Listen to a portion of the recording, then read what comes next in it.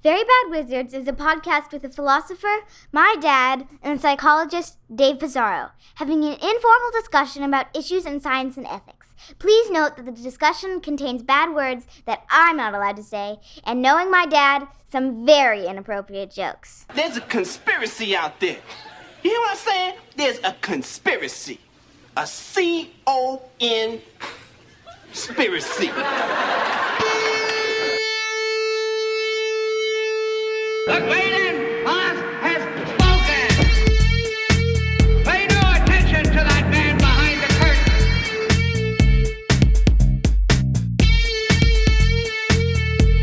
Who are you? Who are you? A very bad man. I'm a very good man. Good man. They think deep thoughts, and with no more brains than you have. Pay no attention to that man. Anybody can have a brain. You're a very bad man. I'm a very good man. Just a very bad wizard. Welcome to Very Bad Wizards. I'm Tamler Summers from the University of Houston. Dave, Amy Coney Barrett was sworn in, and she's been a Supreme Court justice for a few weeks now. And I just have one question. Where's my handmaid? I thought I would have a handmaid by now. I know. I thought we were all team handmade, and I got like the outfits fitted and ordered, and just waiting. They're just gathering dust. What a waste of money. And I already sat down Eliza and was going to explain how that was going to work to her. I'm rehearsing a couple things about how to talk to Jen about it. So and it's okay because it's a woman who's bringing this about. Right, because it would be sexist if not. I mean, that's the whole, right? Isn't that the point? Like, what's the point of her being a Supreme Court justice if we were not going to get our handmaids? Embarrassingly, dude, I had like 3 abortions scheduled and I canceled them just thinking, well, it's not, I don't want to, you know how when you cancel too late, they charge you anyway? I was like, I'm going to avoid that because it's pretty sure. Right, and now it's like worst case scenario. You don't get the abortions or the handmaids. That's terrible. I can't believe you would say such a thing. That was a bit of a conspiracy, actually, that came from liberals who were concerned about her becoming a Supreme Court justice, as well as the process by which she became a Supreme Court justice. But she apparently served in some Catholic charismatic group, if that makes sense. I don't know. Like, I thought all Catholics were kind of boring. No, I don't think so. Catholics are the fun ones. It's the Protestants that are the boring ones. Well, church isn't fun. Maybe they find fun outside of church. They do. There's something I remember from like in high school. One of my history teachers said, if you go to Europe, the good food is in the Catholic countries, the bad food is in the Protestant countries, and that's pretty much exactly right. Like, like Italy, France, Spain, awesome food. England, Germany, not as good. Germany's split. You have like the Counter-Reformation people, so maybe it's by geography there. But yeah, so apparently she was in one of these. I came across that term, charismatic. I don't know, but she served as a handmaid, and people thought that was like The Handmaid's Tale by Margaret Atwood. But it turns out that there's no connection there, and shows just like the clarity of thinking. So today we're going to talk about conspiracies in the second segment. We're pretty excited about this. The psychology of it, the science of it, the allure of conspiracy theorizing, and the rationality of, or not irrationality of, believing in them. Yeah, this is a case where we assigned ourselves a few readings. Which we'll, as always, post in the show notes. But I was actually looking for, not that I don't always look forward to recording with you, Tamler, but in this case, I was actually kind of excited about talking about the conspiracy. Mainly because I knew you were going to come with some defense of some crazy shit. So I'm just ready. I'm prepared. I took like a lorazepam. I'm not going to get mad at you. I mean, if you're going to sit there and deny that Katy Perry is actually John Benet Ramsey grown up, then I I don't know what will convince you at this point. The only reason I believe that is because of the chemtrails. I don't even know what that is. No, yeah, we'll talk about that.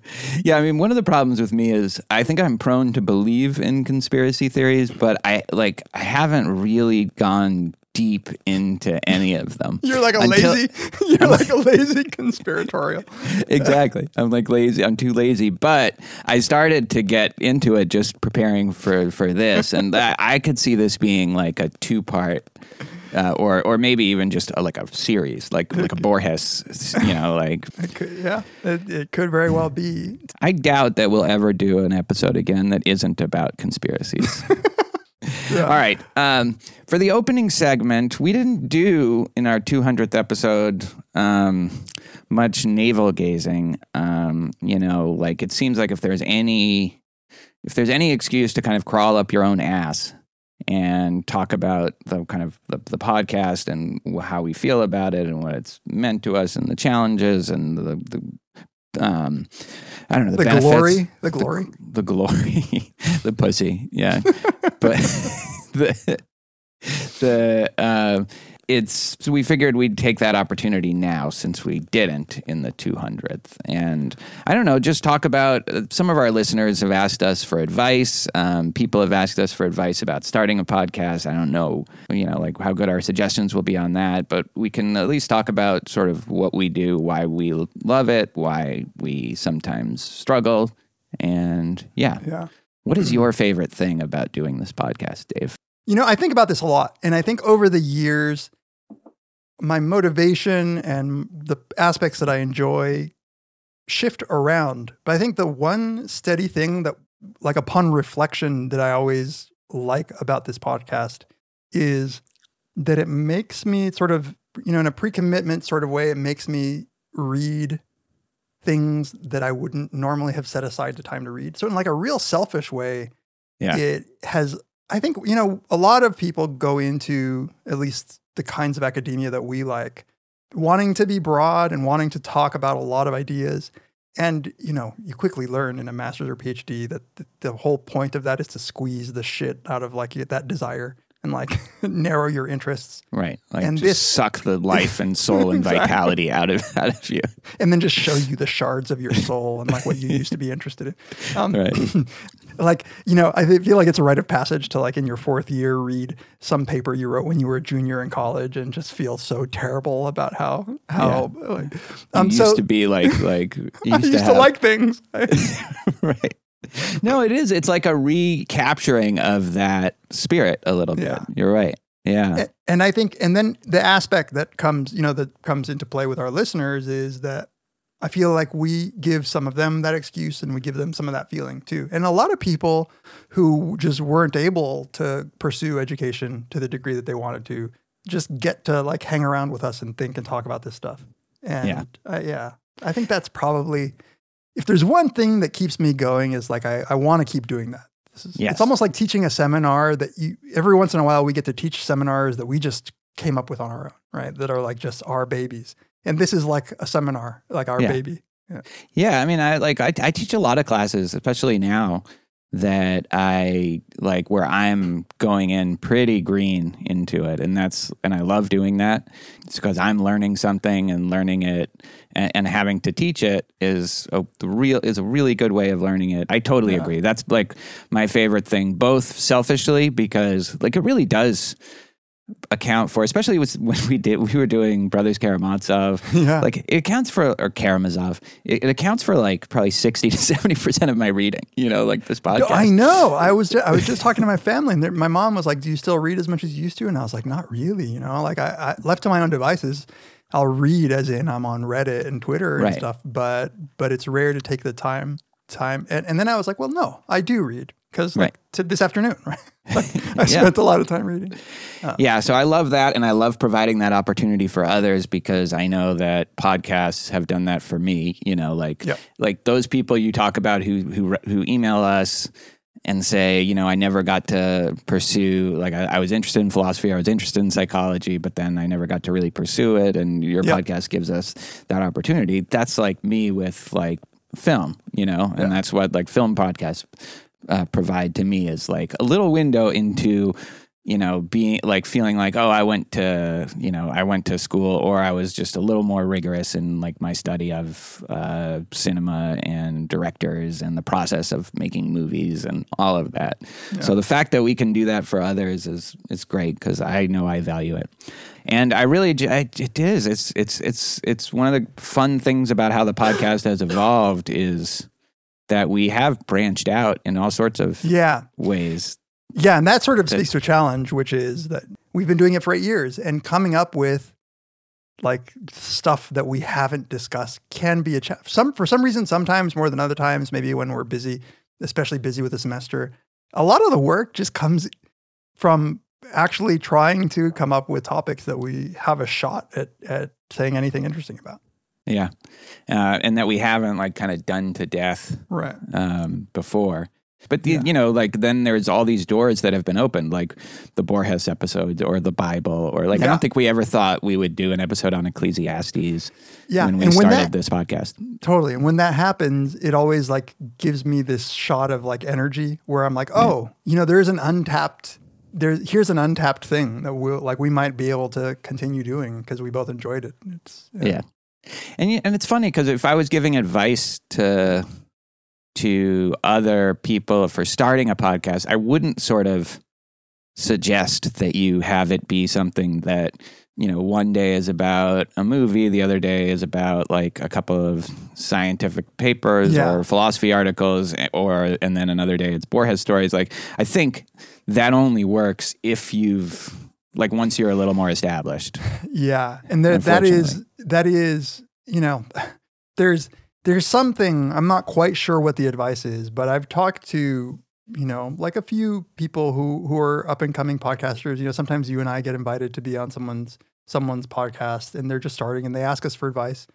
And I often think, because a lot of these are just interview podcasts where it's one person bringing on a new person every week or every other week or whatever.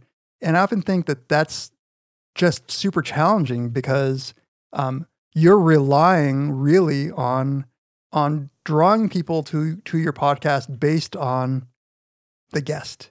And one of the things that you and I have been able to do that I think both allow us to venture into these other kinds of like domains is build a relationship with each other and with our audience such that they won't just dismiss this week's about Ecclesiastes, then I'll skip it or whatever. They will listen just because maybe they enjoy you and I talking to each other.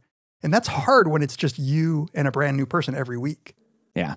And the other thing that's a challenge about that, and I think is that you are talking to someone often that you don't know, which is something we rarely do that. We don't have guests that often, and when we do, we usually know them pretty well.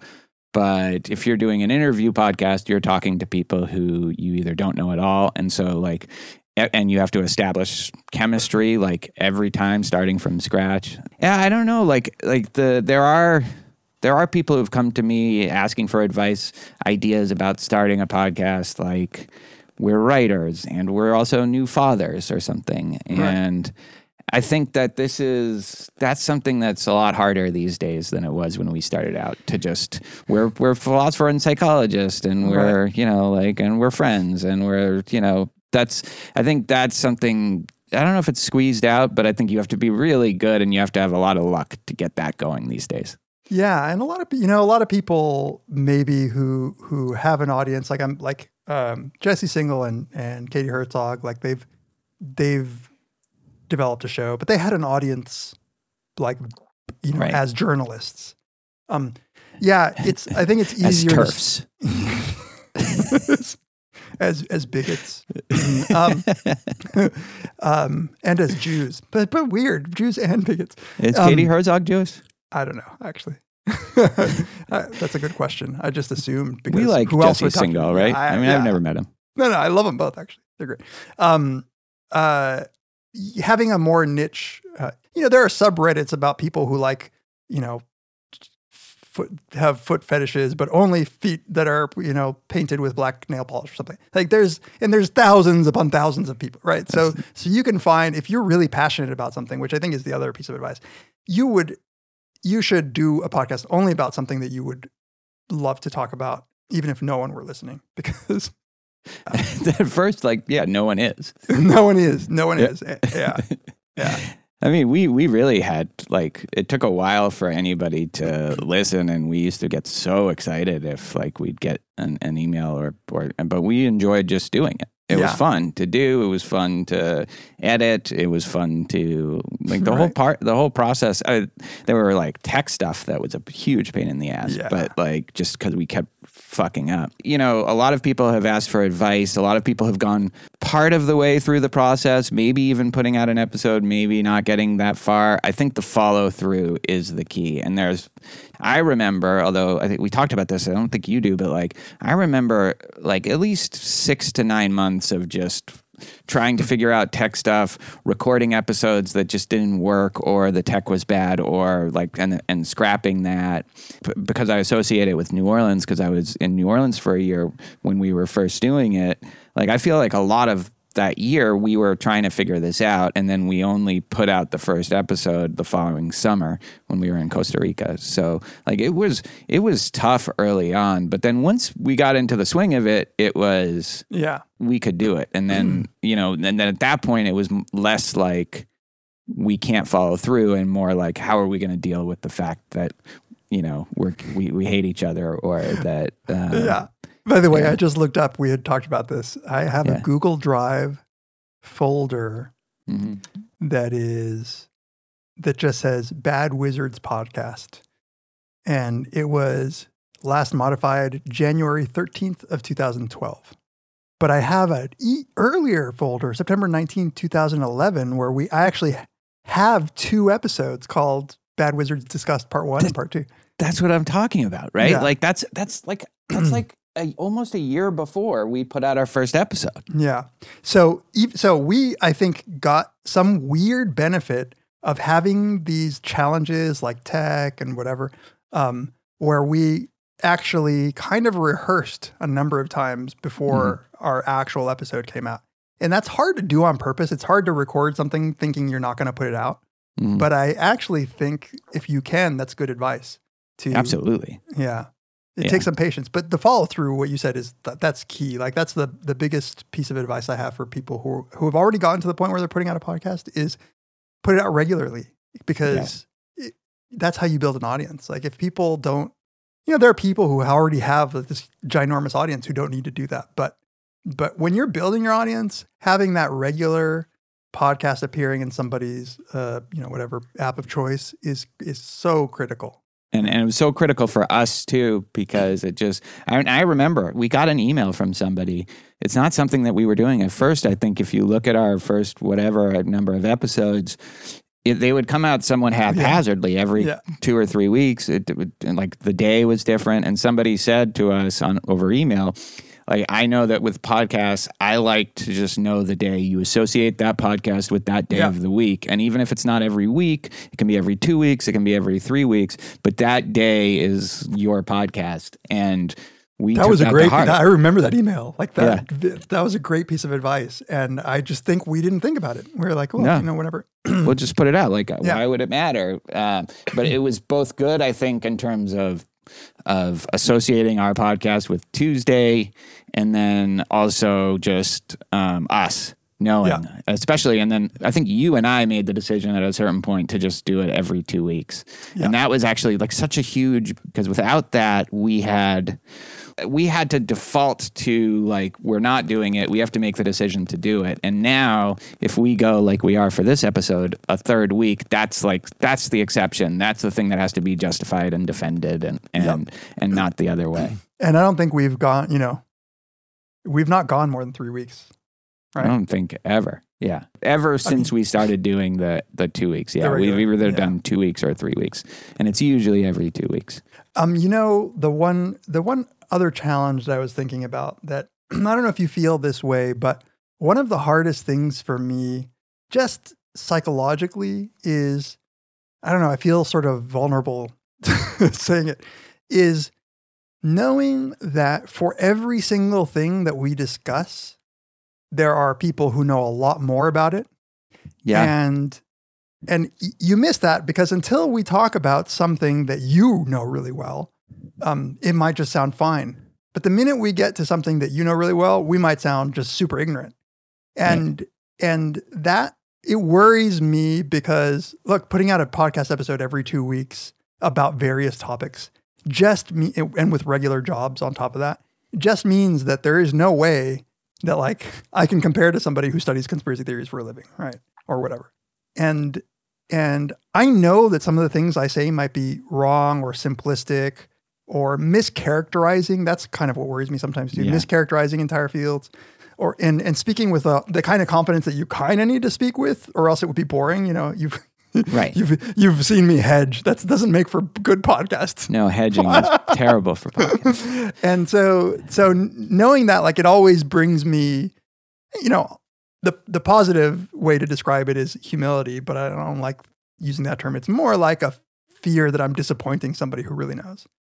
Yeah, because it's very frustrating to listen to people talk about something that you know a lot of, you know a lot about, and hearing them mischaracterize it, and it's even more frustrating when they talk like contemptuously or scornfully of that thing, like we sometimes do. I'll give you a concrete example. Like I felt that way about the Sideways music paper because I like don't know that much about the metaphysics of time, and I don't know in terms of the interpretation of Einstein. I know that a lot of people have reacted to that. Now, gun to my head, I think we're right, and that's completely ridiculous paper, and certainly it didn't do anything to sort of, you know, build confidence that it wasn't ridiculous. But I definitely, in the back of my mind, thought we could be just like ripping on, like just ridiculing a paper, and it's just based on some kind of misconception that we don't know or get. Right. Like a super basic one. Yeah. And that's sort of, it's risky. And I have to say the people who are our listeners who have gone out of their way to email us are always like super nice about stuff. And, you know, and we've gotten like gentle correction about something, or, you know, you're just straightforward correction, but not malicious in any way. Reddit sometimes not so kind, not as kind, you know, but that's fair enough. But that's fair, you know? Right? Yeah. I mean, yeah.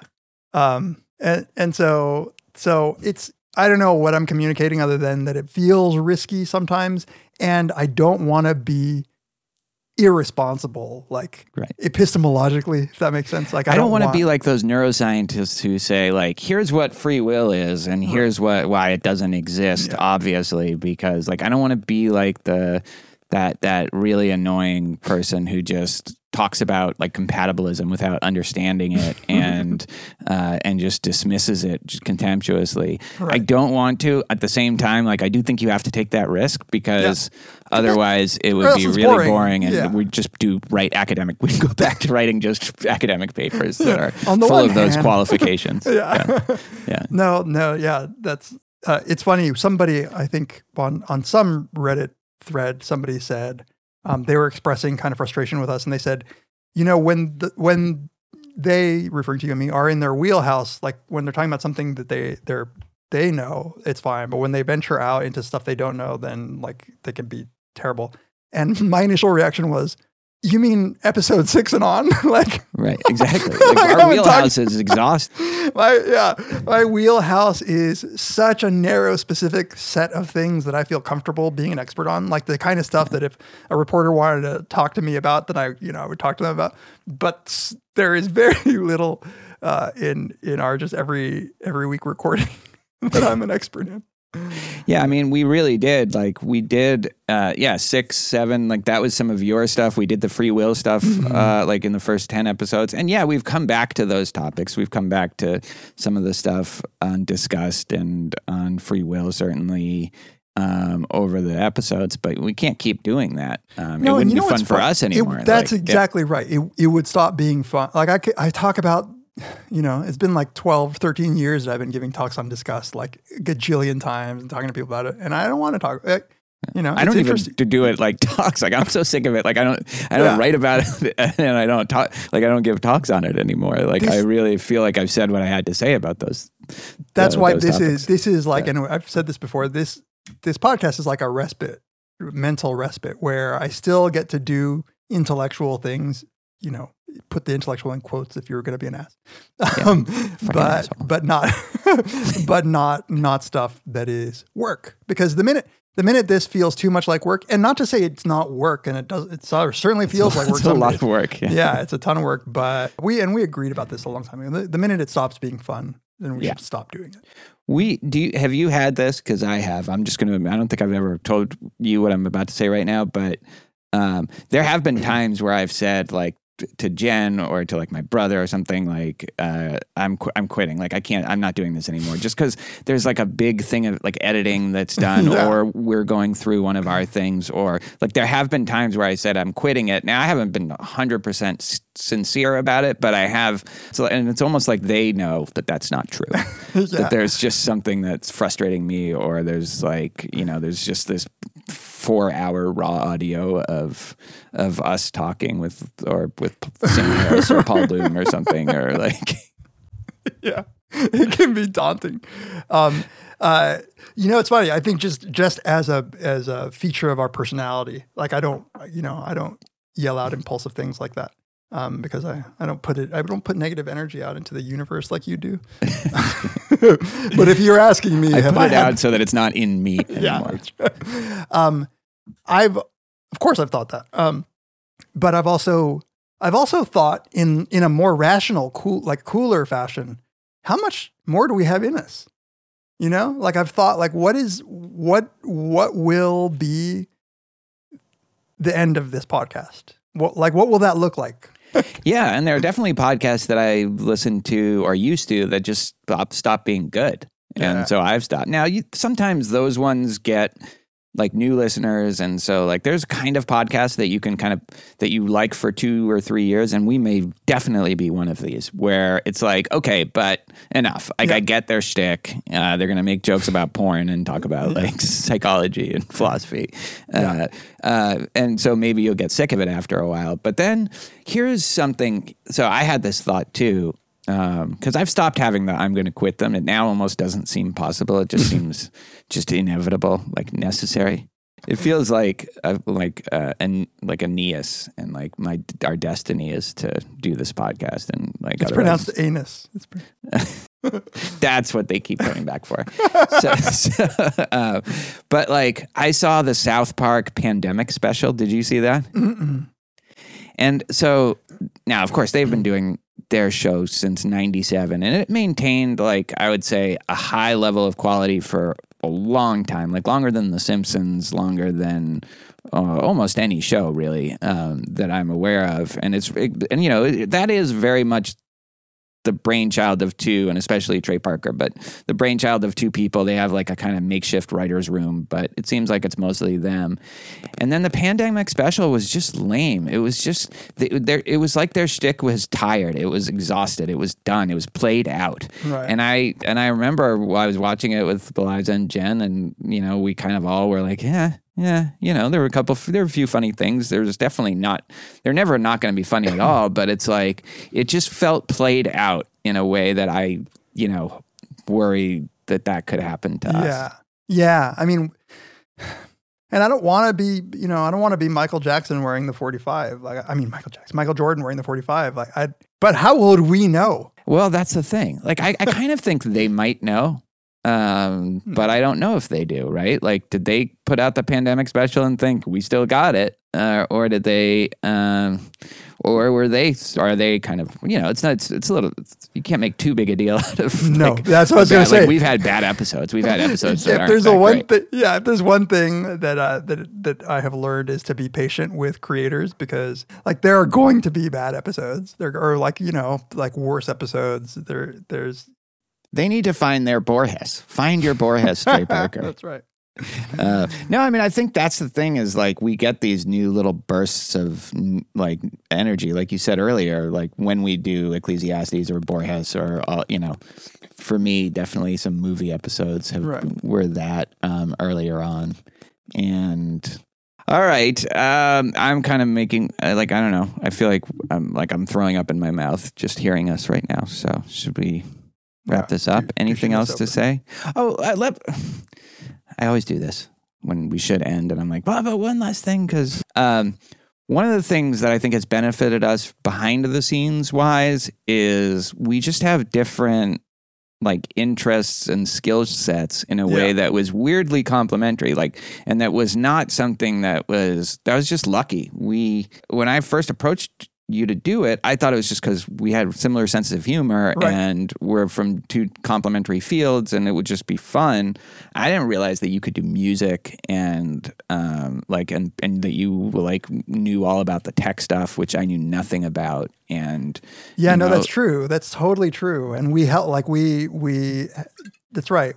I never would have done a movie episode. Like, as you hear me bitch all the time and it's joking, but it's like, I wouldn't have ever not only done a movie episode, but watched movies in the way that you watch in order to talk about them. But I mean, like, I'm even talking more about just the nuts and bolts of producing the podcast. Oh, yeah. Like that's what I mean. Right. I can clean the audio and Tamler can edit the shit out of it. By the way, you really have a career as an editor if you ever want to just quit your day job. Fired, canceled. Tamler, the audience can't possibly know. But you know, like the hours and the magic that you sometimes do to rearrange are shit to make more sense than it did. But you grew into that though. Like, that was not a skill set you came with. This is something that like you've developed. Like, this is a latent talent in you that you never would have known was there. Right. It's not like I did audio editing. It came like, I think I kind of had an intuitive sense for how to do it, but it definitely, but you know, what I never could have done is any of the tech stuff. I never could have done any of the like music, which is still awesome. Like, thank you. That makes me feel that like, I still love listening to the opening music. That beats. Song. You did like one night. I remember like you did it overnight when I was like, and you said it was like a birthday present because I think that was around when we were going to put it out, the first episode, and you go, here, I did this. And I remember listening to it and I was like, holy fucking shit. And I played it for Jen and Eliza and that was awesome. That's nice. What's funny is we fell into the roles as well, where I was also good. And part of it does help that I love tech stuff. And so like any excuse to talk about tech stuff was good. Does editing scratch an artistic itch in you? Definitely. Yeah. I mean, and also that kind of writing itch. Because I have a patience for that shit.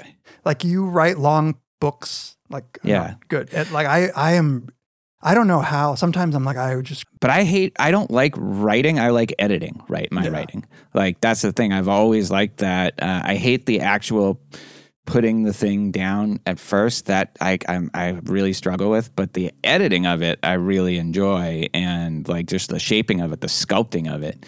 And so like I like that part. But yeah, I think there's also, it's like an artistic itch that because you really are creating something.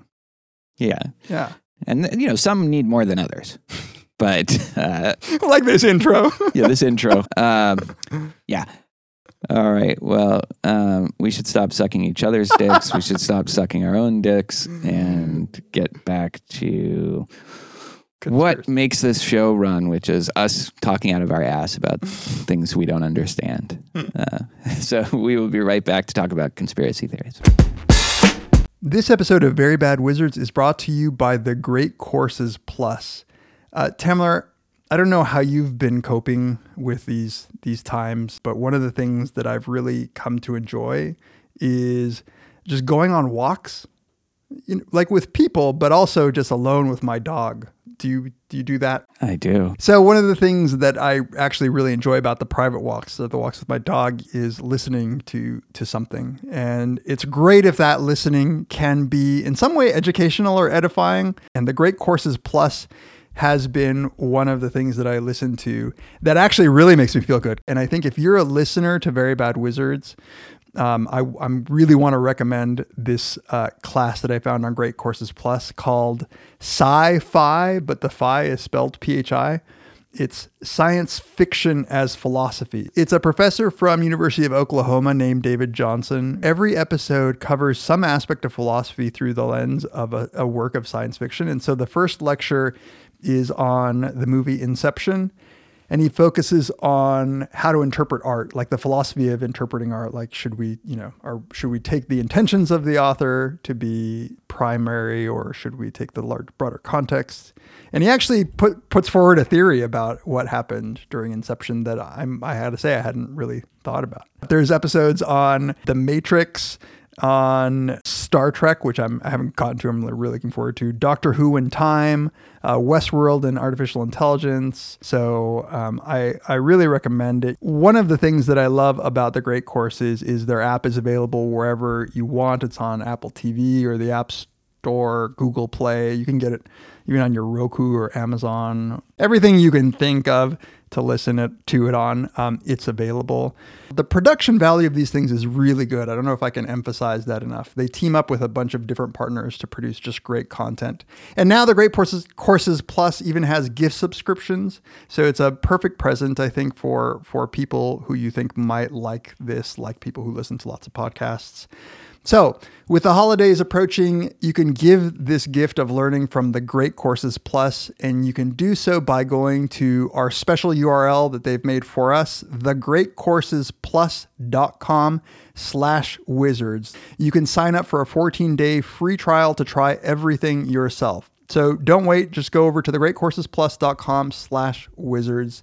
And I'm serious, you won't regret it. Thank you very much, The Great Courses Plus, for sponsoring this episode of Very Bad Wizards.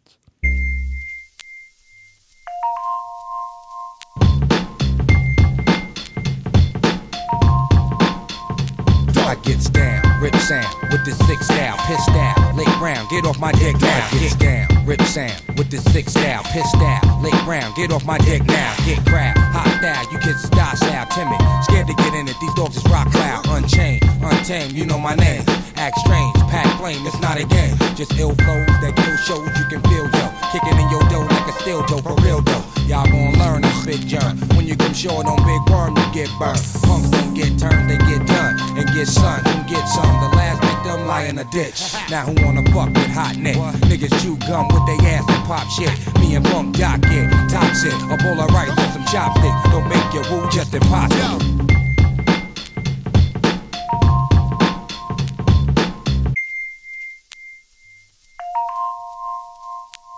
Welcome back to Very Bad Wizards. This is the time where we love to thank all of our listeners who get in touch with us in all the various different ways that you do. I think you heard in the first segment how important that has been to us, both kind of psychologically, but also just in terms of tips for the podcast, like telling us to put it out on a specific day during the week. Like it's really kind of remarkable all the different ways in which our listeners have helped make this podcast, you know, at the level of quality that it is. Whatever level of quality you think that is, exactly. If you want to get in touch with us, you can email us, verybadwizards@gmail.com. You can tweet at us, at Tamler, at Peas, at verybadwizards. You can follow us on Instagram, like us on Facebook, rate us on Apple Podcasts, subscribe to us on Spotify, join the subreddit, where there's always fun, interesting, at times Sam Harris related discussion. Yeah. Like right now. I just saw that he resigned from the intellectual dark web. I don't know if that's true because I didn't listen to where that's coming from. But who do you submit your resignation letter to on that one? I guess it's probably one of the Weinsteins, yeah. Right? Like who else? Maybe what's her name at Quillette? Claire Lehman. Claire Lehman.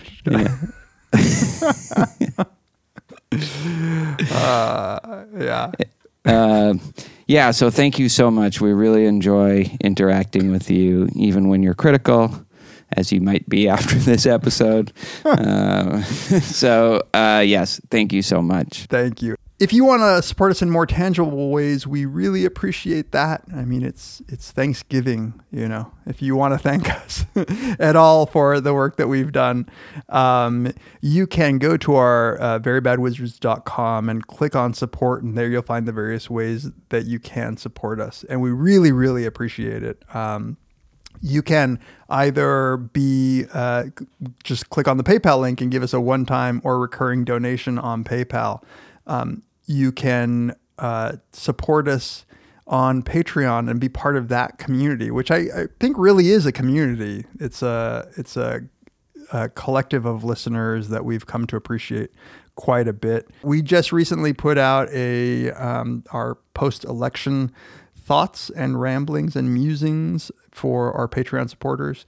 And hopefully we're going to do an episode soon on one or more episodes of Atlanta, the TV show. Also, for our $5 and up listeners, you will have direct access to our Brothers Karamazov. Everyone can get it by just going to the Himalaya app and getting it a la carte for $5 or joining their service. And I think you can still get, for our Patreon, can still get extra long free trial for our service. But everyone can get a week trial. But you can also buy it a la carte for $5, all 5 episodes. But if you want it delivered straight to your podcast app of choice, you can get it by being a $5 and up per episode patron. And all those episodes are available to you on the private RSS stream. That's right. And the last thing I'll say is we have T-shirts and sweatshirts and hoodies. And I was just recently wearing our Very Bad Wizards T-shirt with the awesome art. And I'm sorry, the sweatshirt I put on because it's getting cold out here. And the sweatshirt is soft. It's so soft. If you like that softness, go ahead and support us by clicking on that button under merchandise. And that will take you to the Cotton Bureau website where you can buy shirts and hoodies. So thank you, everybody, for all your support. We really, really appreciate it. Yes, and all patrons get ad-free episodes as well. That's right. We always forget to say that. But all right, should we get back to the show? Let's get back to it. All right, welcome back to Very Bad Wizards. We are about to dive into conspiracy theories. Like I said, I don't want us to feel pressure like we have to cover everything because I think we could come back to this topic. This could be our new Borges. My thinking was we'd go, conspiracy theory by conspiracy theory and lay out all the evidence for and against. Give our credences for each one of them, like 8, 9, or 10, most of them for me. But actually, since I'm the philosopher and all I care about is conceptual analysis and defining terms, should we talk about how we understand what a conspiracy theory is and what separates it from... There are a few things that, I think, at least in the common usage, distinguish a conspiracy theory from just, say, believing that somebody's lied, somebody in authority has lied about something, for instance. So, and we can even, so we read 3 articles and we'll put links to each of them. So the evolutionary article says a common definition of a conspiracy theory is the conviction that a group of actors meets in secret agreement with the purpose of attaining some malevolent goal. So this hits on, at least to me, what matters is a group of people who have some common goal and who are keeping it secret and who have some sort of power over large groups of people. So suppose that Lee Harvey Oswald didn't kill JFK, but that it was just some guy named, Joe, and Joe killed JFK, and the government lied to us about it. But for no reason other than they didn't want us to know that it was that particular guy. Maybe he had powerful relatives or something. I think that might be a lie and a cover-up, but I wouldn't call that a conspiracy theory yet. It would have to be some deeper reason as to why they were lying about that would, I think, start to qualify. Yeah, that's right. Cover-ups are different than conspiracy theory. It wasn't a conspiracy when Bill Clinton said, I did not have sex with that woman. It wasn't a conspiracy. A lot of the things that Trump does aren't conspiracies because they're just not organized, really. They're kind of off the cuff. Do you think, because one in their original definition, the malevolent goal... do you think that that's necessary, for conspiracy theories, that it actually has to be something that is intending ill on at least some group? Because I'm not sure I do. I do.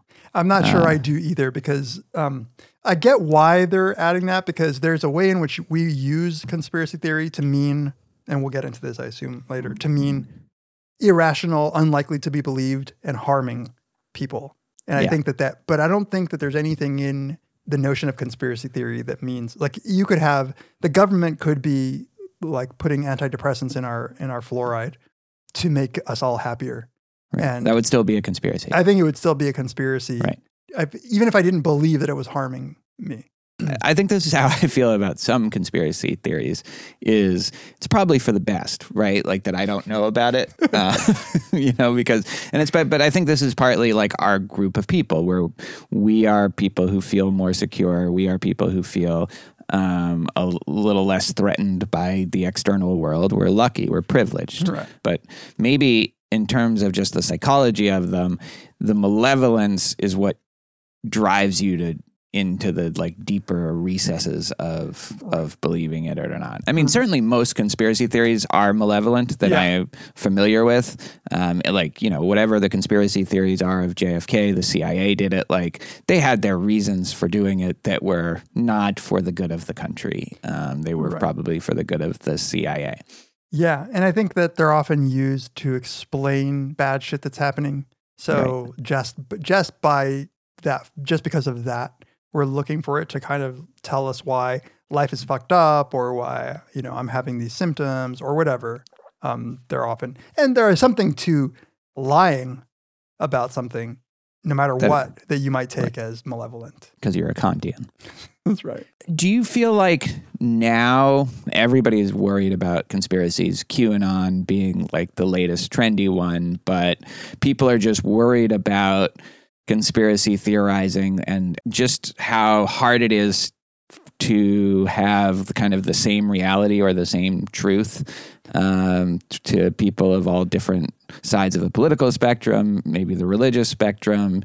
Do you think it's worse now than it has been in the past? Yeah, I don't. That's such a hard question for me because on the one hand, like much more of my time is spent worrying about people who believe in conspiracy theories. But that, again, as some of the articles point out, like that could just be because I know about them, right? So like just the internet does that, right? I don't know. It's hard to get evidence for this, but I remember as a kid having friends who were like super into conspiracy theories. So it doesn't seem to me like it's perfectly plausible to me that it hasn't gone up. Yeah. Yeah. And especially like that it's not greater now than maybe in the early 70s when like there was some seriously shady shit going on no matter like who you are. Like, I don't know if were there Michael Shermers at the, in the 70s saying, actually, no, blah, blah, blah. I was like, no, there's something really fucked up about what's going on in the American government over the, but yeah, so maybe it's not worse than, it does feel like it's worse than at any time in my like, adult lifetime or even like kid lifetime. But I think partly that just could be because I know about it, like you said, but the internet plausibly makes them easier to spread, makes them easier for people to congregate, like for communities to grow. I mean, the QAnon thing is something that would have been hard probably to generate enough momentum pre-internet. Yeah. Do you know anybody on like your social media who believes that shit?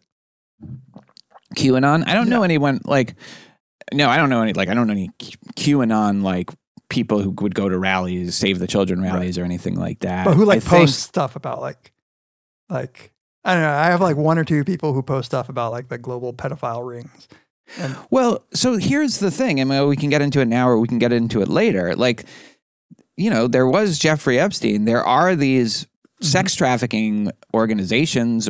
Sex trafficking goes on. It happens. And this is the thing that conspiracy theories often do is they're putting their finger on something. I mean, QAnon focuses a lot on Hollywood. Hollywood is and has been really since it was the center of making movies. Like there's some shady shit that goes on with kids and sex like that. And so there are people who are rightly concerned about that, but maybe then who take it too far and think that Tom Hanks has like a basement full of 12-year-olds. Yeah. So boys and girls. So there comes a feature of conspiracy theories that I don't know if it's necessary for the definition, and certainly at least the philosophy article doesn't think so that we read. But their claims are almost tailor-made to be unfalsifiable, and evidence in one direction and evidence in the other direction are both taken as evidence of the conspiracy. So like if you deny it, then that means that you're dumb or you're part of the conspiracy, or if like... So that wasn't the point that I was making at all. My point is that it's actually tapping into something real. No, I know. I was just adding because that, like, you can believe all that. So that's why I think you can believe that there is sex traffic, and it doesn't quite count as a conspiracy theory yet. Like, right. I would have to add layers of connectedness. Like, right. To me, a conspiracy theory, you need, Charlie Day's yarn to connect something to. Like, it can't just be that there is sex trafficking. It has to be that sex trafficking is connected to, like, the Trilateral Commission, to, like, the Jews and the... Yeah, right. And to Hillary Clinton and a pizza place and, and all the things. That's what makes it... No, you're right. And then, of course... This is what any conspiracy theory does well, is it immunizes itself from like evidence that to the contrary, because, but the New York Times said that blah, blah, blah. Well, of course the New York Times said that. They're infiltrated. They're like implicated in it. They're part of it. They might be at the center of it. I don't know if that's part of the definition of it, but that seems like how they are successful. Yeah. Like that they really can't be shown to be false. And if you start to believe it, it's going to be very hard to persuade you otherwise. Like, especially with something like the Kennedy assassination. The Warren Commission, are you going to believe them? Like, no, right? Like, of course not. So how are you possibly going to think, if you feel like you have some independent reason to believe that this wasn't Lee Harvey Oswald, that he was a patsy, and that this was part of, the CIA and possibly the mafia, like every mainstream journalistic source and every mainstream like government source certainly is not going to convince you that didn't happen. They can't. Like, it's like by definition that's like impossible because they were part of it. Yeah, no, anything that you can think of that would be evidence against a particular theory can be explained away, and that's what makes them like just so frustrating. And that's what I really think distinguishes the way we use the term in the normatively bad sense from just believing that there is, like, COINTELPRO was a conspiracy. Like, it just was. Right. But we have evidence for it. It would be if you just simply continue to believe something with zero evidence and a lot of evidence against it. That's when it takes on the flavor of the way that I use it. Pejoratively. But here's the problem with that. Is that I think there are some conspiracies that would really be hard to falsify because they have taken over sources of information, or at least mainstream sources of information. So there will be evidence for them, whatever the evidence is for them. Like, there was evidence that Oswald didn't shoot him. Like, there was maybe multiple angles of the bullet and all of that. So it's not like there was no evidence for them, but it's just that the evidence against it is how are you supposed to trust that?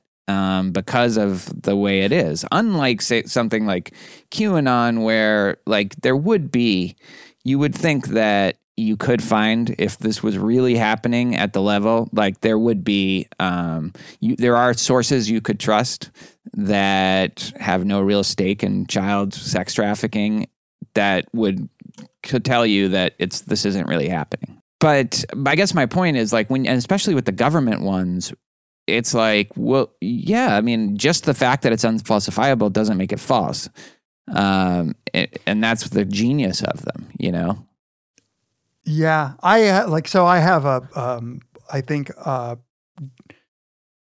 different take. Like, I genuinely believe, and this is when you were saying, like, how do you shake someone out of conspiratorial beliefs like this? I genuinely have a belief that there is a low probability that a government conspiracy, even like a serious one, could be kept secret the way that conspiracy theorists seem to believe. And this is the one thing that shook me from my kind of mild tendency to at least like and dabble in shit about like secret societies. I used to like read books on Freemasons. I think partly because of my religious upbringing. There's all kinds of like the Protestants who believe that Catholics are going to take over the world. And there was really like also a belief that Freemasons became the Illuminati, and they were like actually in control of shit. What shook me hardcore was that I had Reign of Terror. Yeah. The French Revolution, like a lot of the Marxist revolutions. Right. All that. Yeah, they were behind the scenes. What shook me the most was that I had a good friend who was in college who shared these interests. And she went to law school and became an attorney and worked for the government. She worked for the Port Authority of New York and New Jersey. She was actually in one of the buildings when they got hit, but survived. She's fine. And I remember her like a few years after college telling me, you know what, after working in the government for this long, like it's absurd to think that any secret could actually persist with this many people. Like we can barely get shit done. And this gets, when I was young, the black helicopter stuff? Remind me. It definitely sounds familiar. It's super vague. When I was a kid, they used to say that the black helicopters were FEMA, that was like basically like spying on shit. And then when FEMA so famously was unable to get its shit together after the hurricane, like I thought after Katrina, like there was a just terrible response. I thought it's crazy to think that they were like secretly controlling everything when they can't even get their shit together to like respond to an emergency in the way that they're supposed to. Well, if that's what they're supposed to do, that's the thing. One of the shocking things that I came across was this old Miami Herald article that exposed the FEMA director. This is probably why you as a kid were worried about FEMA. Louis Guafrida, they had been given powers to aid in the aftermath of disasters that transcended the authority of local officials. Charty reported that Reagan officials had gone to FEMA with plans to suspend the U.S. Constitution in the event of a devastating nuclear strike that destroyed American infrastructure, communications, command, and control. But in fact, they'd been practicing these readiness exercises since 1982, and they had all these operations in conjunction with the Department of Defense, affiliated with the Edward R. Murrow's Center at Fletcher School for Public Policy at Tufts, and they revealed the name of these joint exercises: Proud Saver, Rex 82, Pre-Nest, Rex 84, Night Train, and these were like martial law plans where he advocated in case of a national uprising by black militants and also advocated the roundup and transfer to assembly centers or relocation camps. This is from a memo of at least 21 million American Negroes. So this is the thing is like these they were could they have actually done that? That's what you're casting doubt on because they fucked up the Katrina thing so much. But maybe that's not what they're trained to do. Maybe that's just like their justification for being there. They are trained to put down civil unrest. Now, like, it's not that I have any positive or necessarily reason to believe that, but at the same time, like, I was amazed by how hard it was to just research this. There's not that much on it. And there was the only reason we know anything about it is because of one 1987 Miami Herald like article that kind of brought some of this stuff to light. So I don't know. They seem to be able to get their shit together on some things anyway. Right. It's hard. Like, obviously COINTELPRO was a thing and they actually did a lot of counterintelligence on Black Panthers and shit like that. This is why it's like extraordinarily epistemically hard. You have to sort of gain some baseline belief in the plausibility of the specific claims of the conspiracy theory in order to evaluate it because it's extremely difficult. So I'm willing to believe, given what we know about the FBI's workings within our borders, that they were able to do some shit. But the things that they are said to have done are straightforward, just like having spying on Black Panther, spying on Black Panthers, like putting assassinating Martin Luther King. Yeah.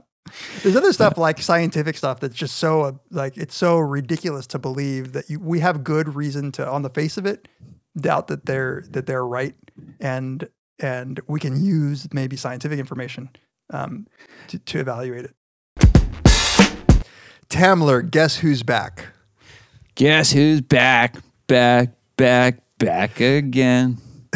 Yes, this episode of Very Bad Wizards is brought to you by one of our favorites of all time. I'm actually really excited to be doing a read for GiveWell.org. Actually, we're only 1 week when this drops. If you're listening to this on day of, we're 1 week away from Giving Tuesday, which is an international day of charitable giving at the beginning of the holiday season. And if you want to be confident that your dollars are doing the most good, go to givewell.org. I mean, you do want your donation to help as much as possible, but how do you know, Tamler? How do you know? Well, I didn't until I started giving to GiveWell, which I've done now for the last couple of years. I know. I will say that that one of my favorite parts about GiveWell is how little I have to think for myself, because I trust them. These are our favorite spreadsheet nerds who actually spend their smarts, their math smarts, doing good. They have a list of top charities that they've gathered evidence for that those programs specifically save lives. There are a lot of charities that don't actually have evidence that their programs work. So GiveWell has gone through and cataloged for you. So this year, help more people by donating to supporting charities that will do the most good with your donation. Make the biggest difference when you go to give at givewell.org. And if you want your donation to have even more impact, act soon. Any of our listeners who become new GiveWell donors, so if you haven't given to GiveWell yet, if you become a new donor, you will have your first donation matched up to $250 when you go to givewell.org/verybadwizards, and then you select Very Bad Wizards at select podcast and then Very Bad Wizards at checkout. I remember I did that for my first donation. They had a similar kind of promotion, or I don't know, do you call it a promotion if it's philanthropy? Yeah. But it was great. Because not only they matched my donation, and this matching offer is good for as long as funds last, and it'll definitely last for the next few weeks. So it's a really special chance to make a small donation, even a relatively small donation, make a big impact. Get your first donation matched again up to $250 when you go to givewell.org/verybadwizards. And select podcast and then Very Bad Wizards at checkout. Yeah, thank you to givewell.org for sponsoring this episode of Very Bad Wizards. Okay. This is where we're going to butt heads, I think. Like your friend said, government can't get their shit together. I buy that to some degree, but that's not real. That's anecdotal. That's now you care. Exactly. No, I care. I care whether something's anecdotal when it's useful for me. I don't know if you're talking about with the science stuff like climate change or 5G, right? 5G. Yeah. Oh, yeah. So this belief that 5G is actually super harmful to people and that they're trying to control. Yeah. That's just college physics can show that that's wrong.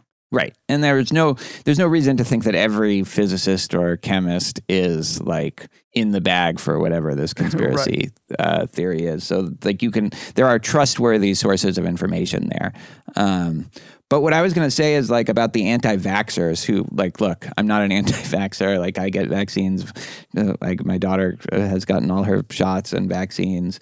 But the idea that there are pharmaceutical companies that are putting out misinformation to amass large, unbelievably large sums of money.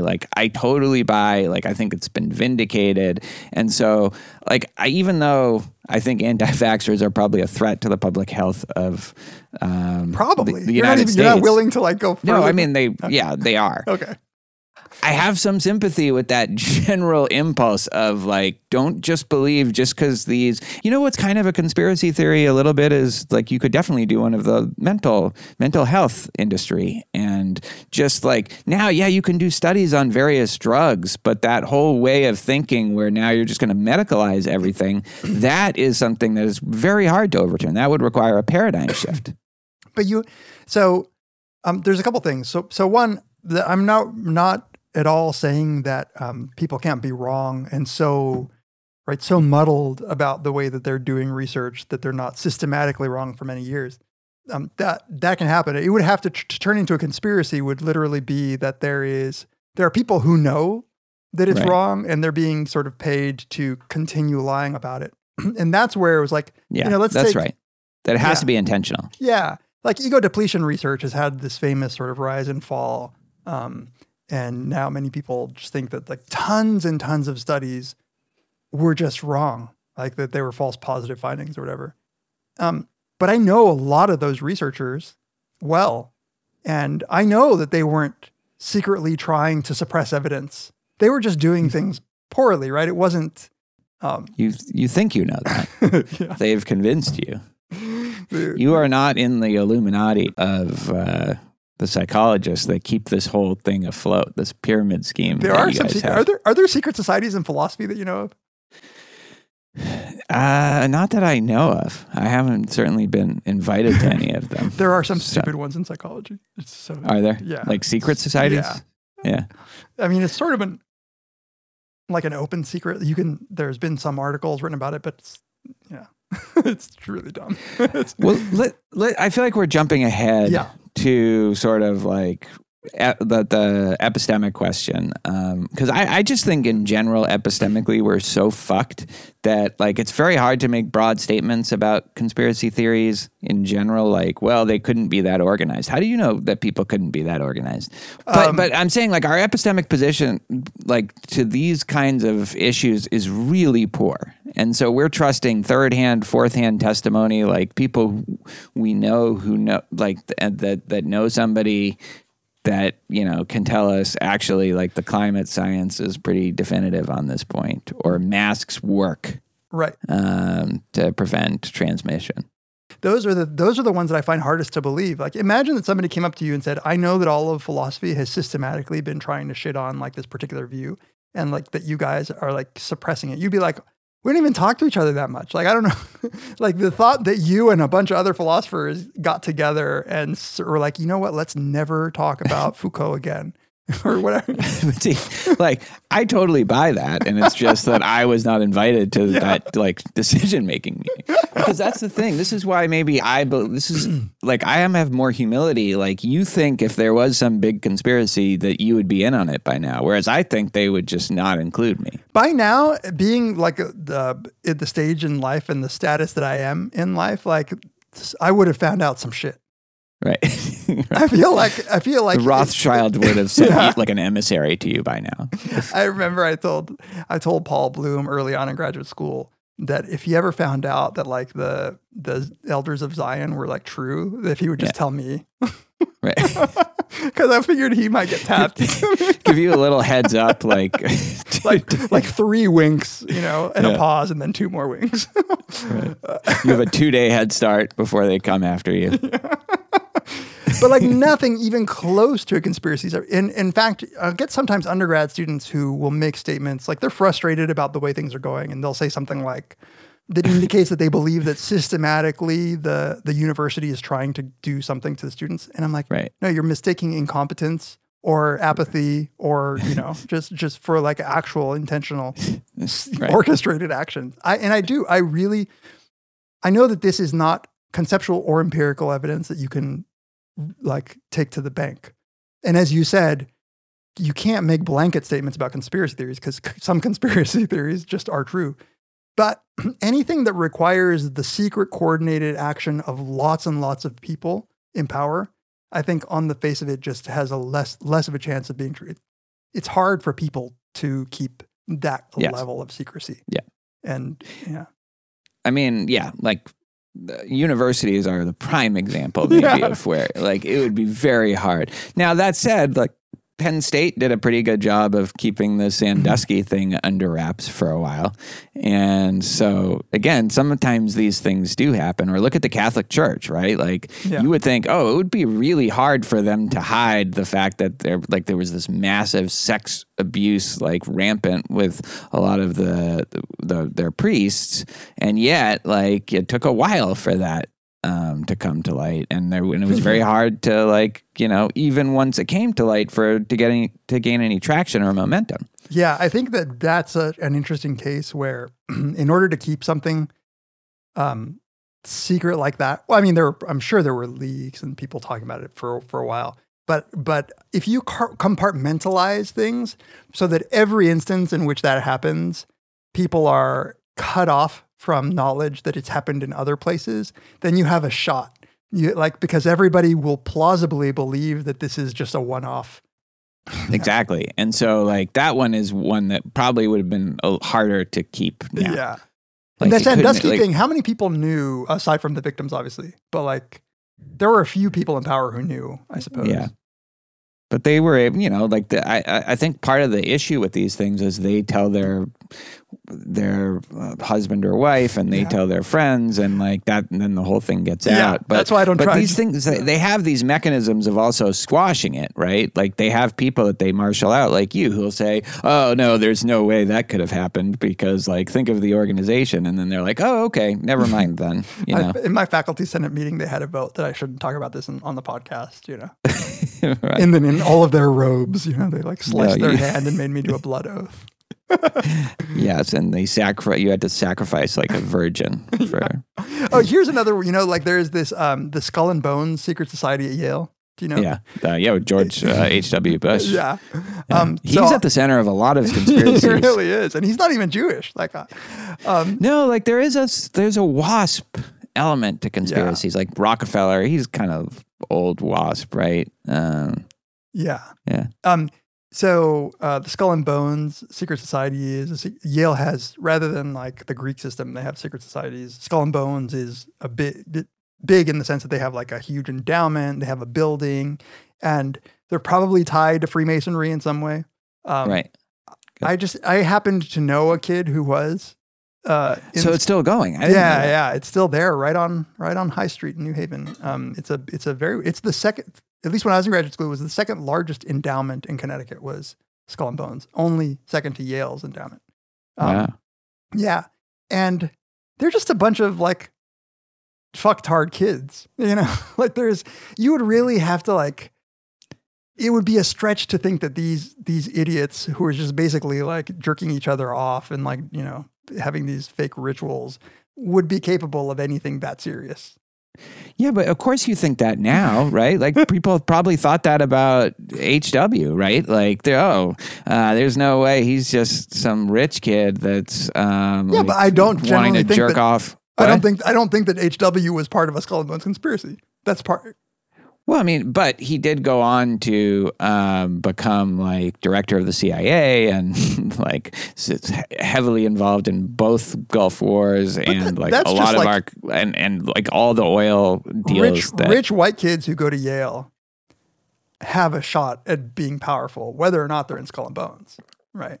That's just one of those spurious connections. There is something about secret societies. That's like how the whole Illuminati thing got started, and all the Freemason conspiracies there's something about a secret society. They are dedicated to keeping things secret from you. Well, that's the unfalsifiable nature of it, right? Of course, like that is why these things persist. By the way, if I am murdered before this episode comes out. I will take that as proof that the Illuminati exists and is conspiring. I don't know. You seem like you're trying to cover a lot of this shit up. Well, you know, I went to Yale. Which is the one, like, if you're red pilled, do you see the truth? Or I never get that right. I think red pill is the truth. Doesn't make sense. Yeah. So we should talk about the kind of person that's prone to believe in conspiracies, because I think that I am like a conspiracy theorist dilettante. Or not even a good dilettante. I don't really, there's no conspiracy theory that I've really dived into, although I could see myself starting today. I know you just started. This is like this is a new direction for my life. But I'm glad you already some people are prone your daughter. to believe it and to really let it like kind of take over their life, and you know, often with really harmful and destructive effects, maybe sometimes with good effects, who knows. Yeah. But like, we should talk about the kind of person that is prone to engage with it that way. So there are a few things that have been documented as at least predictors of who believes in conspiracy theories, and they're things like low in analytical thinking, high need for cognitive closure, and then there's the stuff that really to me is the most interesting, which I think you might be a candidate for, given what I've seen of your weird superstitious tendencies. And that is the tendency to see patterns and attribute patterns to what is generally random information. So what you say is random. Yeah, exactly. The tendency to perceive agency and intentionality where it does not exist. And that's two of the articles highlight this.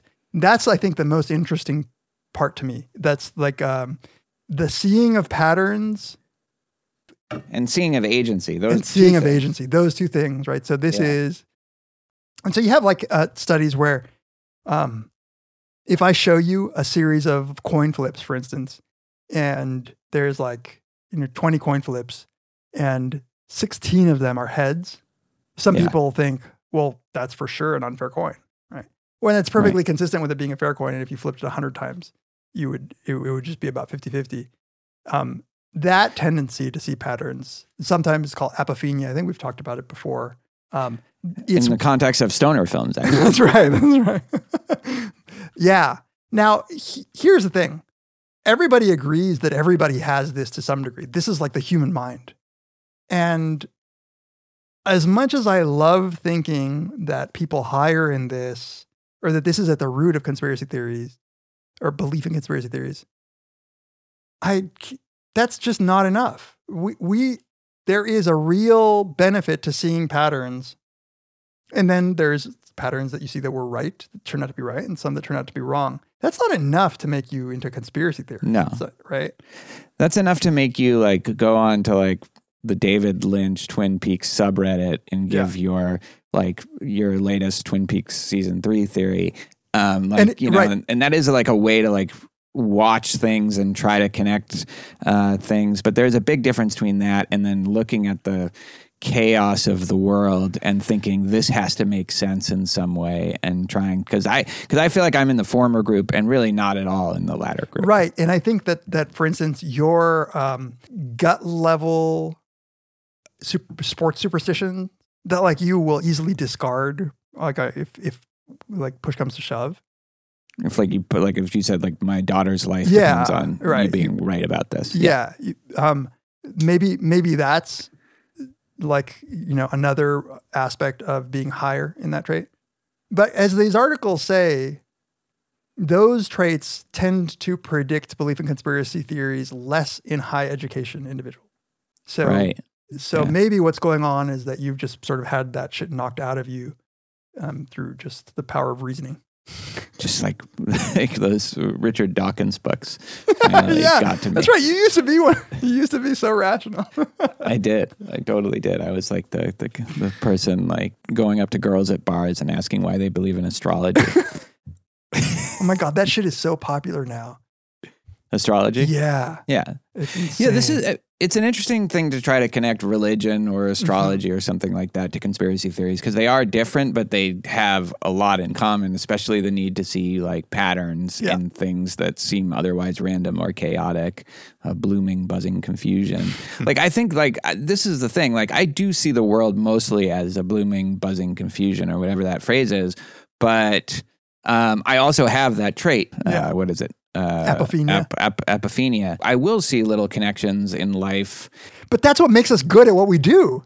They're just not grand. They're little things. They're like little things that I think I've figured out about, the way people interact. Or movies is a prime example. Movies and TV shows where I'll come up with really fucked up theories about something that turned out to have a much more straightforward like explanation that I just wouldn't accept because it doesn't make sense. Like I need some other kind of explanation for it. Yeah, I feel like I come up with connections a lot too. And part of the reason I don't think this is anywhere near close enough to explain conspiracy theories is because I think being high in that is the only thing that makes us be anywhere decent at our job, is to find similarities and connections and to find patterns. Like that's kind of just what we do. That's like, There's a little difference, though, in being over-prone to sort of seeing them. But you're right, that is like, you have to have that to a significant degree. Right. In a schizophrenic, like a person suffering from schizophrenia has like in just, if you ever talk to one of those paranoids, they have a notebook full of connections, and you're just like, whoa. That's how I feel when I talk to you about these connections. There's a great movie that came out, I think I recommended it once on the podcast, Under the Silver Lake, where the central character really sees like the universe as these like coded signs that rich people are giving to each other for their, like, they have this plan, I won't spoil it, but like that are in like cereals, like the little things, like the toys that, or maps that they put in the cereals, and like Vanna White and like her gestures on Wheel of Fortune, and like those things are all connected, and the main character just is frenzied like with all these things, or like Charlie and Always Sunny, right? That's where I'm not like that, Right. You're easy to pick up, but easy to discard. Right. Easy to pick. That's exactly right. Easy to discard. And if the stakes are high enough, I'll just discard it. Right. And I think this is the nefariousness of conspiracy theories, because I think to some extent, I see that trait in myself. I think most humans would, but I abandon them pretty easily. So, I remember as a kid thinking, when I stubbed my toe, what did I do before that to like have had the universe punish me, for instance? So like I'm searching for some like reason, some cause that I, the conspiracy of the universe to make me stub my toe. But then I abandoned them pretty quickly. Conspiracy theories are the kinds of beliefs that are so tailor-made to having trouble abandoning them. And I think when you put social pressures into that, when you have other people telling you, like feeding it to you, then it's like a virus. It's like a so hard to disabuse people of these things. So I think that like also though, it's also fairly low stakes for me to discard it, because if it's true, it doesn't really matter. If it's not true, it doesn't really matter. Like I'm kind of fucked either way. I'm not gonna, or I'm good either way. Yeah. So like, who cares whether I believe it or not? But I think for some people, they have this emotional investment. This is another part of the article, right? Where people who are oppressed or exploited are more likely to believe in conspiracies. People who are either low status or there is a big segment of the country that's against them. I mean, think of, like Trump voters who believe the election was rigged, right? Like they are probably, they've had all of, or most of media and pop culture kind of being against them, and they feel beleaguered by, and also the shit scared out of them by right-wing or organizations telling them that like they hate you, they have contempt for you, and so and to some extent that's true. Like, so then now to believe that this was all bullshit and Trump was just a con man, like that's really high stakes in getting rid of that belief, rather than thinking, no, the deep state and the media have it in for him and you were right all along. Right. Or like all of what you said for, say, like disenfranchised Black people in this country who, of course, right? Here's my problem with all this literature and psychology on this stuff. Everything I've read about conspiracy theories, you'll have people pointing to, okay, this tendency to oversee patterns, like oversee intentionality, oversee agency, and people who need explanations for their suffering or their like sociological conditions where there's a lot of uncertainty. All of this stuff is taken as like, here is what makes people believe in conspiracy theories. But all of that stuff is what makes us believe anything. Like the desire to see order in the universe is what leads scientists to do science or philosophers to do philosophy. The tendency to see patterns can make like a statistician really good. All of this stuff to me it's not a great explanation. It's not offering much by way of explaining what's going on with conspiracy theories. I think it's much better to look at belief in let's just say crazy. Let's take some subset of conspiracy theories that we are like super convinced are not true. John Benet Ramsey is Katy Perry. Yeah, that's right. There is something in the feature of those beliefs that I think is making them hard to discard, because I can understand why people pick them up. What I think needs to be explained is why they don't let them go. Right. Yes, exactly. That's a really good way of putting it, actually. Like you can get into the mindset temporarily of these things pretty easily. All the time, They're right? fun. Yeah, totally. this is really fucked up. Oh, okay, I would buy that. And then, you see, this happened a lot to me today, right? Like, but what makes the people not just give it up? Yeah, and that's not discard it in the face of evidence that, would be plenty for people like you and me. Right. So this epistemic nightmare of like thinking that people believe that there's hundreds of thousands of fake ballots. And you can like show them cameras of like, Republicans present while they were being counted, and you can show them evidence that the ballots that were being discarded were empty. And they only take that as further evidence for their belief.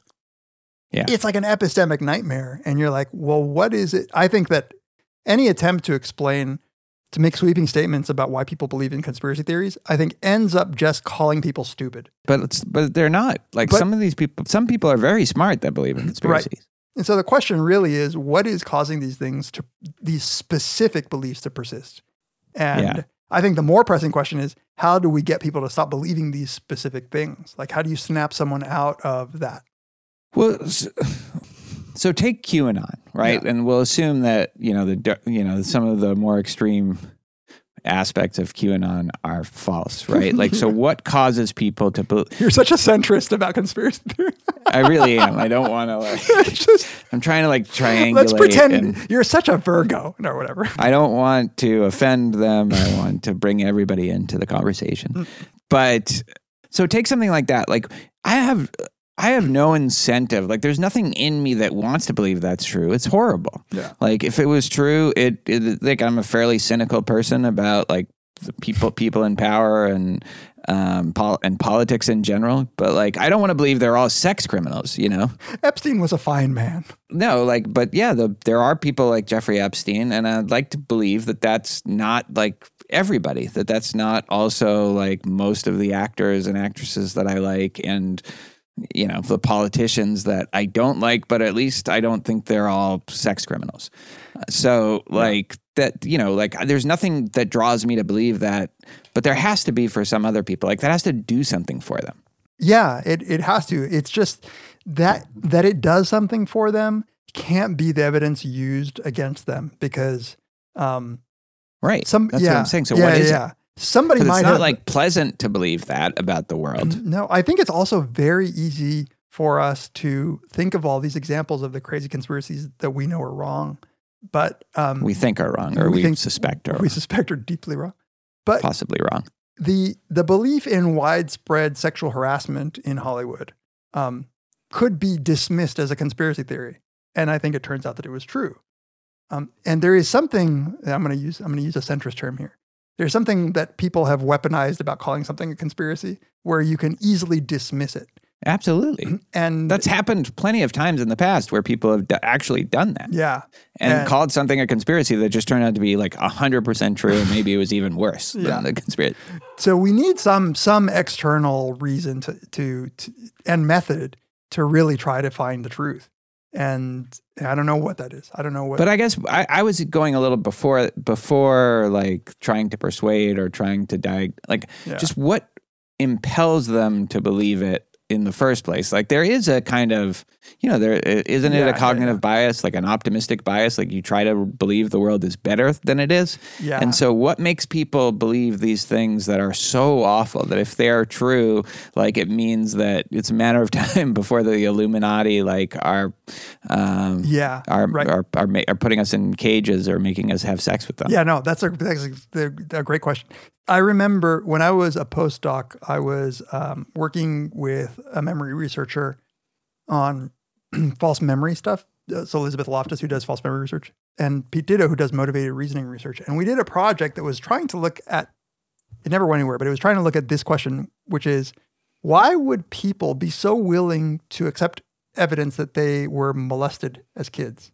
Right? That's for all the reasons you say, like, aren't we supposed to just believe good things about ourselves and like try to wash away the bad? And where we were trying to do some studies to test the hypothesis that what's going on is that helps explain your current misery. And if you can chalk it up to like an external force, then it feels good, right? Like people want to believe that there are agents actively working to keep them down. Because believing that it's just you being stupid or lazy is a terrible thought. Or even that you've just gotten randomly fucked. Or randomly fucked. That's right. Randomly fucked doesn't have meaning. Systematically fucked has meaning. Exactly. Yeah. No. Right. Like that makes sense. Whereas if you are fairly happy and you feel lucky and you feel like fortunate in like what life has dished out to you for the most part, then like you're not going to necessarily need to find an explanation for that. So I think, yeah. So that's absolute. Yeah. My friend's father, so two of my best friends growing up, their father died of a pretty gnarly cancer in his, I guess, early 50s. And you know, he was a young man, right? Like it struck him. It was tragic. He survived for a year, but succumbed. He happened to live close to 3 Mile Island when there was that nuclear accident. Yeah. So my friends really think that there was something about the radiation that led to cancer in their father. Now, I have no idea whether that's true or not. That's true. But I do know that it brought them seemingly some comfort. Comfort is a weird word to use because it brought them outrage, but a comfortable outrage. There's comfort in being outraged when you know that somebody did this, as opposed to just randomly, my father got the severe cancer and like. So I was going to think, even though I brought this up in the first place, like now I'm thinking that like in some ways it's worse if like this active agency did it and they got away with it rather than it's just a horrible, meaningless lottery. Like, you know, that there are these people out there who did it. And if they just hadn't been evil, then but see, here's my mother would still be alive. Yeah. But here is the thing that I think is where the psychology maybe sheds light on it. It's you have a shot at changing evil agents. Right. You don't have a shot at changing, the universe rolling a die. Right. And, yeah, exactly. And so and channeling if you're just that outrage, I think is and maybe like the evolutionary paper that we read, maybe there's something about that, like finding out who's trying to fuck you is a good impulse. Yeah, and the false positives of that are worse than the false, so you behead a couple are of better people. than the false negatives. So you behead a couple of people who weren't actually trying to kill you. Sorry about that. Today's episode is brought to you by BetterHelp. Dave, these are turbulent times right now, kind of unprecedentedly turbulent times. I can't remember anything like it in my lifetime. Can you? No, I mean, hopefully this shit only happens once every 100 years, at least pandemic wise. So I don't want to be able to remember anything as bad as this or have to go through anything as bad as this. But yes, turbulent, very turbulent. So if you're feeling unhappy, stressed, anxious, if you're struggling right now to meet your goals, as so many of us are, BetterHelp can assess your needs and match you with your own licensed professional therapist. You can connect in a safe and private online environment and start communicating in under 24 hours. This is always a great service, and these days, as we're trying to minimize our face-to-face contact, it is a boon. They have a broad range of expertise, which may not be locally available in many areas, licensed professional counselors who specialize in depression, stress, anxiety, relationships, sleeping, trauma, anger, family conflicts, LGBT matters, and more. You will get timely and thoughtful responses. Plus, you can schedule weekly video or phone sessions. It's more affordable than traditional offline counseling, and financial aid is available to those who need it. You can check out their testimonials. They post them daily on their site to see how BetterHelp has helped so many people worldwide. In fact, so many people have been using BetterHelp that they are recruiting additional counselors in all 50 states. So, start living a happier life today. And as a listener of Very Bad Wizards, you will get 10% off your first month by visiting betterhelp.com/VBW. Join over 1 million people taking charge of their mental health and go to betterhelp.com/VBW. Thank you to BetterHelp for sponsoring this episode. It's funny that you brought up this because I was thinking today, there are a lot of Greek gods, myths where Greek gods are heavily involved. And they serve that purpose in these books for the mortals, is just a way of explaining just how they get randomly fucked over or killed, why some people are blessed with certain skills or traits or they were able to perform certain feats. It's because, well, Athena was backing Odysseus or whatever. And it's like conspiracy theories can be like God of the gaps. It's like, we don't understand this. This gives us a way of understanding this. It was part of this bigger, like the Greek gods are kind of a conspiracy. They're this bigger organized power that affect the ways that we interact with each other and explain out of character, like deeply out of character decisions or injustice in some way, like deep injustice. That's the other role. That's just because Aphrodite is still pissed about that Ares slept with whoever the fuck, some nymph, Right. Yeah. Yeah. That they offer. And the thing is, like, when society believed in that, and there's like structures like myths and religions that offer you an explanation. And we don't call that a conspiracy theory because, you respect whatever like the beliefs of people who have like built this world story. Yeah. But people are really trying to build this world story. And sometimes it involves, there's nothing about QAnon that's crazier than believing in a Greek god, right? Yeah, no. I mean, you have different sources of evidence, but like, it's funny, God, like now that I'm thinking about it, like you wouldn't call like the Christian God or even the like Old Testament God really a conspiracy because, like they're not intimately involved with all the like sort of the things that happen. But the Greek gods, because they have their own dramas and their own goals and own intentions, they really are like a cabal at the top. They really do operate in that way and probably provide the similar sorts of either, like suffering or satisfaction to the people who buy into it. Yeah. Yeah. So like their coordinated actions, they at least bring meaning to, right? Like that it happened, even if it was, even if the gods were capricious, at least it happened for a reason. It reminds me of That's the weird thing. Yeah. It's like, why do I have to suffer because, Artemis is pissed at Apollo for like not respecting her deer? Yeah. And why does that bring any kind of comfort as opposed to it being a random right. Yeah. There's this in Slaughterhouse-Five, there's this quote where something like where the guy says, "Why me?" And the other guy says, "Why you? Why anyone?" And there is like this, the coldness of the why anyone is that the universe doesn't care. But the why me is a fundamentally just super egotistical way of asking the question. Like, you don't matter, but in these stories, you somehow matter. You're part of this bigger narrative.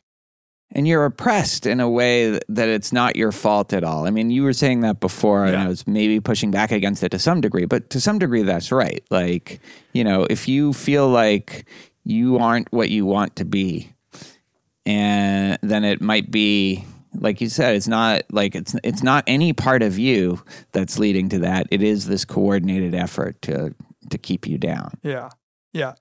Now, I still wanted you to be able to epistemically or empirically rank conspiracy theories in their order of like how ridiculous it is. Like there's you have lizard people and you have like COINTEL, and somewhere in between there's stuff. I don't want to give up the ghost on ranking them because I think that one of the things that does happen in people who believe some of these conspiracy theories is they end up just not questioning some of the crazier assumptions that need to be questioned. And so like one of the things that I kept thinking to myself, especially when reading the philosophy article that we read, was how do I know that none of my beliefs were arrived at in this crazy way? Like, and it's super hard to know. The other day I found myself lost in this Twitter /Reddit / just general internet search about where I was just reading too many like conservatives. There was a post about the statement where Trump said there are very fine people on both sides. Yeah. And it's true that the way that the media ended up characterizing it for us left of center people was that he was unequivocally pandering to white supremacists. But in that same speech, moments later, he says, I'm not saying you should defend white supremacists or white nationalists. They should be condemned. Yeah. And it tossed me, like it threw me for a loop a little bit where I was like, wait. And I kept trying to like make sure that I had the right one. I was like, no, but he did say this. Like, and then I was like, shit, man, if I don't even know why I believe what I believe in this case, like, right. It's not like I'm not going to go QAnon on people, but if we're not a little worried about the information that we get, then we're doing something wrong. That's 100% right. And I've had that experience probably a little earlier than you did. Because you're older. The liberal bias and the media bias against Trump is a real thing. Like it's not that the people who believe this and then now can't trust the New York Times or anybody like calling the victory for Biden. It's not that they're not given any reason or any evidence to believe that's true. There are a lot of those cases where things they're out of context a little bit. It's not that you can't defend it at all, but it does totally taint, like lean you one way. And like that stuff happens all the time with Trump and with like a lot of right-wing figures where things are reported and excerpted, and the internet makes that very easy to happen. I mean, it also makes it very easy, also a little easier for you to correct. Like, but the thing is, you're taking a risk. So my delving into whatever corners of conservative internet that I'm not usually a part of, there is a cost associated with me spending that much time in so I get upset, I disagree, I I'm just get morally indignant. It takes some energy to They have these like blonde, like these like blonde Republican kind of borderline fascist girls that you would love. I know. That's why I think that they're just using fake avatars to try to lure people like me. I love my guns. There is like a real cost to diving deep enough to find that one thing that the liberal media might have distorted. And it takes hours of like searching to make sure that it's right. So that's asking a lot of people. But it's asking, as a liberal myself, like it's asking a lot of conservatives to do the same. Like, it's not a mystery at all why we don't do that. Like, if we were rational agents, you could say, well, like, you should look at information as if we were scientists looking up journal articles where we could find pro and con and make a rational assessment.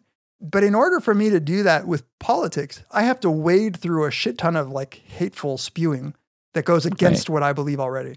And that's just further incentive never to delve. And you have every disincentive to not, like, because you're gonna like get your like core beliefs that have like led you to do certain things challenged, and B, you're gonna get upset and you're gonna be exposed to things that you legitimately hate and you are well informed enough about to hate. Right. Yeah. And so the genuine response that I had when I was like, "Fuck, that's true. He did say it," was, well, but I know that Trump is pandering to white supremacists. So like, even if in this case he condemned them, that doesn't mean that clip is that bad to take out of context, because I believe this already about Trump. And that's exactly the fucking thing that people say that Trump is always doing, right? Where or the conservatives are always doing, which is that like they're discarding evidence for the sake of like they already know that the spirit of the belief is right. So I'm not being a centrist here because I'm genuinely like convinced that fuck Trump. But if you're not shook a little bit by the way we get information, I think that you're probably a little too comfortable.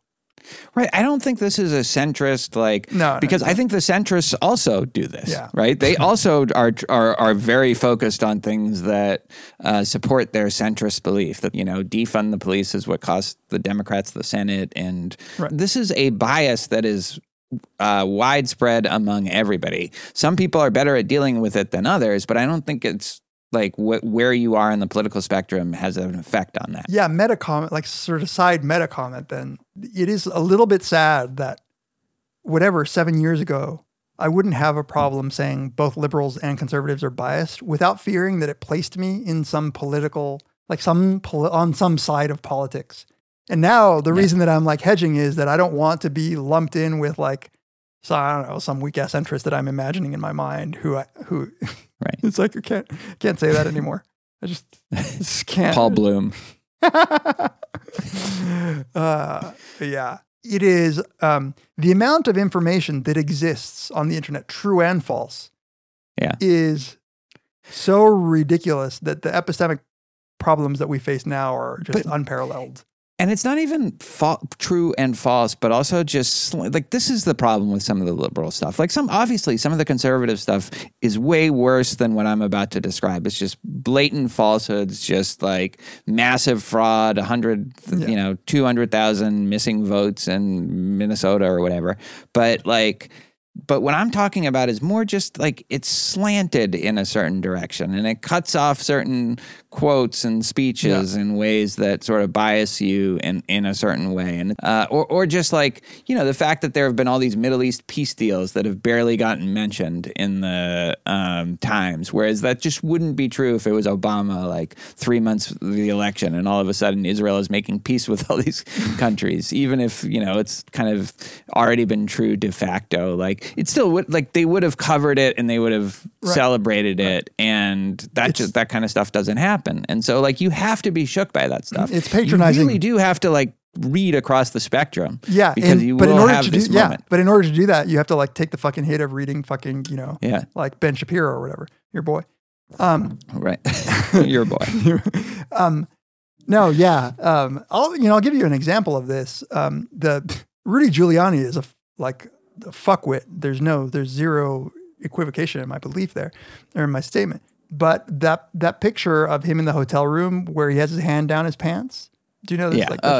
Like, He's like, I saw the Borat movie. Yeah. Oh, I didn't see it. But he's like, I was tucking in my shirt, and everyone, like on my side of the aisle is like, yeah, whatever. You were jerking off to that girl. But like, it seems pretty reasonable that he was tucking in his shirt.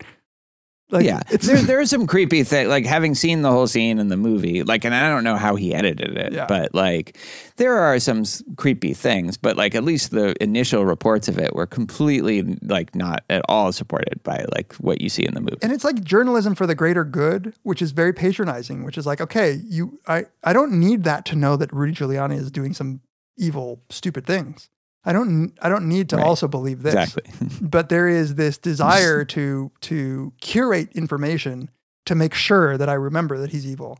And this is what Twitter and Facebook, like that's how they make their money, is to curate it for you. And that's the problem. This is like this is like a conspiracy, but it's not a conspiracy because it's not coordinated. It's just the way they profit is by like outraging people and leading you like you already are disposed to hate Rudy Giuliani, and fair enough. Like he's very hateable, but now they're just going to feed you everything, any story that will like kind of true, whatever. It doesn't matter. Like you're going to get it.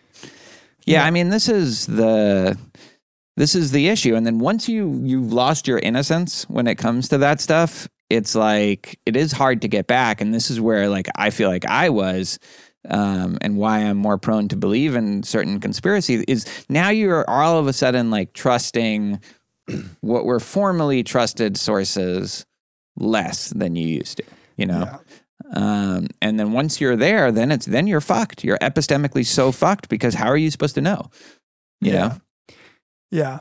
Yeah. To me, when I think about how I evaluate conspiracy theories, I think I just use certain heuristics where it's just, if anything requires the coordinated efforts of too many people that are kept secret, I just don't believe it. And I think that keeps me kind of roughly on like on the right path, or things that require like metaphysical beliefs that I just discard, like the existence of lizard people or something like that. Right. And then that's that. But all of the middle ground stuff is the experience I have with the middle level stuff, like people selectively reporting because they're trying to convince you uphold an ideology. That stuff is not that far away psychologically from believing a conspiracy theory. It's just that people who don't have like scientific education might set their rational priors differently when thinking about like, you know, how physics works and how medicine works. But it's probably the same mechanism that's leading them to maintain this belief. I don't know, like, gun to my head, I'm probably with you, but like, I feel like I could easily be wrong. Like, I could easily be wrong about like a lot of these. Like, I tend to discard the conspiracies, but I don't tend to think that it's crazy that they could be true. Like, I think, like, you know, with some of them, yes. Yeah.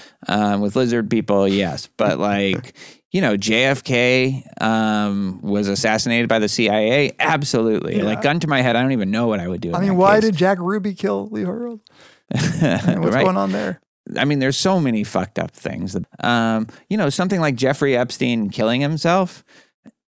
I remember talking, like, we were texting with Paul, I think, and like, what's your credence in it? And like, I remember he, and maybe you too, had a very low credence, like 10%, 15%. I'm convinced that he killed himself. Yeah. So like, I'm convinced that like either he didn't kill himself or he was convinced to kill himself because there were certain threats coming from powerful people. And that wouldn't be that hard to coordinate, and like certainly less hard than all the things they had done for him to get to that prison cell. I think that the Illuminati convinced the aliens to coerce him through mind control using 5G waves.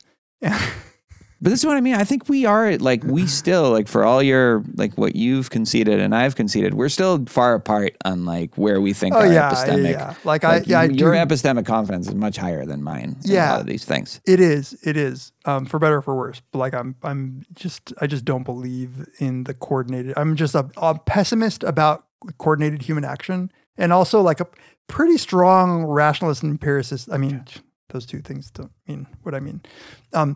Pretty strong in my ease with which I would discard information that's not obviously relevant. So like, I don't know. Hey, let me ask you a question. I closed on my house on Friday. Yeah. The closing date was set as Friday the 13th. Mm-hmm. And the seller asked me, "Are you superstitious at all?" Mm-hmm. And I was like, fuck no. Like, I don't give a fuck like what day it's. But would that bother you at all? That in particular? No. No. Yeah. I thought like, for a moment I was like, what would it be like to be a person who believed that signing paperwork on that day would mean something? And I thought, well, I should ask Tim. But like, I will, like, my daughter is very like knock on wood person. Like and like, you have to do it the right way or you're fucked. And she really believes it. And probably because of superstitions that I have instilled in her. But like, you know, it's also just random like the Friday the 13th thing never got to me. And we were watching like The Conjuring, which is like a haunted house movie. And you know how in all those things you always sort of make fun. It's part of the fun of the movies. You make fun of like, how are they not getting that this is a fucked up situation? Why are they not just packing up? Like the Eddie Murphy thing. You get the fuck out. They're ghost in the house. You get the fuck out, right? Yeah. Like, why are they not doing that? And then I remembered that when we moved into our house in Houston, we were renting it at the time, in the attic, there were like, I swear to God, 80, I don't know, half human-sized ceramic Santa Clauses, like of all different types. Like there were and Svarta Pete's also, and just like so from all different kind of cultural presentations of Santas. There were literally like 80. The entire attic was covered in them, and we even joked at the time that was like a horror movie that, like, you know, like you could call a Santa, where they all. And then we just we didn't want them. Like we're Jewish, or you know, I'm Jewish, and so we put all the Santas on the lawn and like just gave them away to everybody in the neighborhood, and we thought that was fine. We didn't move out of the house. We didn't say get the fuck out of the house. Like we stayed in that house, which is insane. Like we thought, if we just get rid of the Santas, they're not going to kill us, because like they're not going to just come back to the house and kill us. And then you would see them pop up across the street and like, oh, that's fine. Like all of a sudden, like this neighbor has one of our Santas. All I want to know is that you put the Schwarta Pete's on the lawn, like lawn jockeys.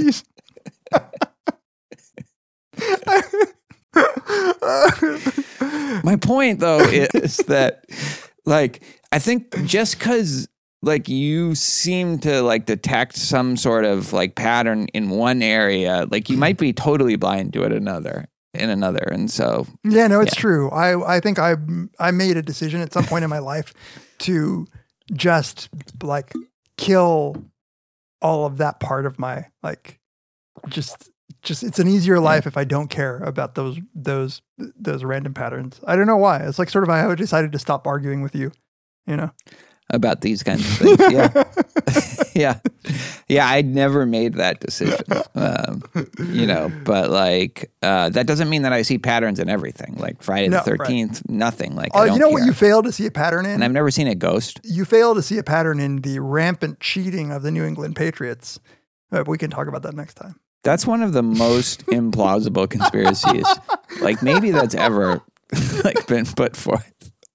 You're like 50-50 on lizard people, but like Deflategate, fuck you. That's just crazy. But I mean, it was at the level of lizard people. Yeah. Yeah. Hey, where was your skepticism then? I'm glad that that you enjoy sucking Tom Brady's dick. So not anymore. Yeah, not anymore. All right. We'll be back. I feel like there's a lot of stuff that we didn't talk about. So. We didn't even talk about the substance of any of these. Yeah, which I mean, we alluded to them, but I would like to go a little deeper into some of them. New World Order, like if we make it to next episode, if we're not silenced by the Illuminati. It's really just a question of, is it the Jew conspiracy that's in charge, or is it the like That's what confuses me. If they were so powerful, why did they let the Holocaust happen? Yeah, I don't know. Like, I don't know, because I'm not part of it. It's like every conspiracy goes on without my being a part of it. That's actually true that there was like kind of a conspiracy. I've been in a department, I won't say which, where there was this conspiracy playing out that I should have like figured it out. I didn't. Like, nobody told you. You're an outsider. Totally oblivious. Yeah, exactly. The outside looking in. All right. Join us next time on Very Bad Wizard. The Wayland boss has spoken. Pay no attention to that man behind the curtain.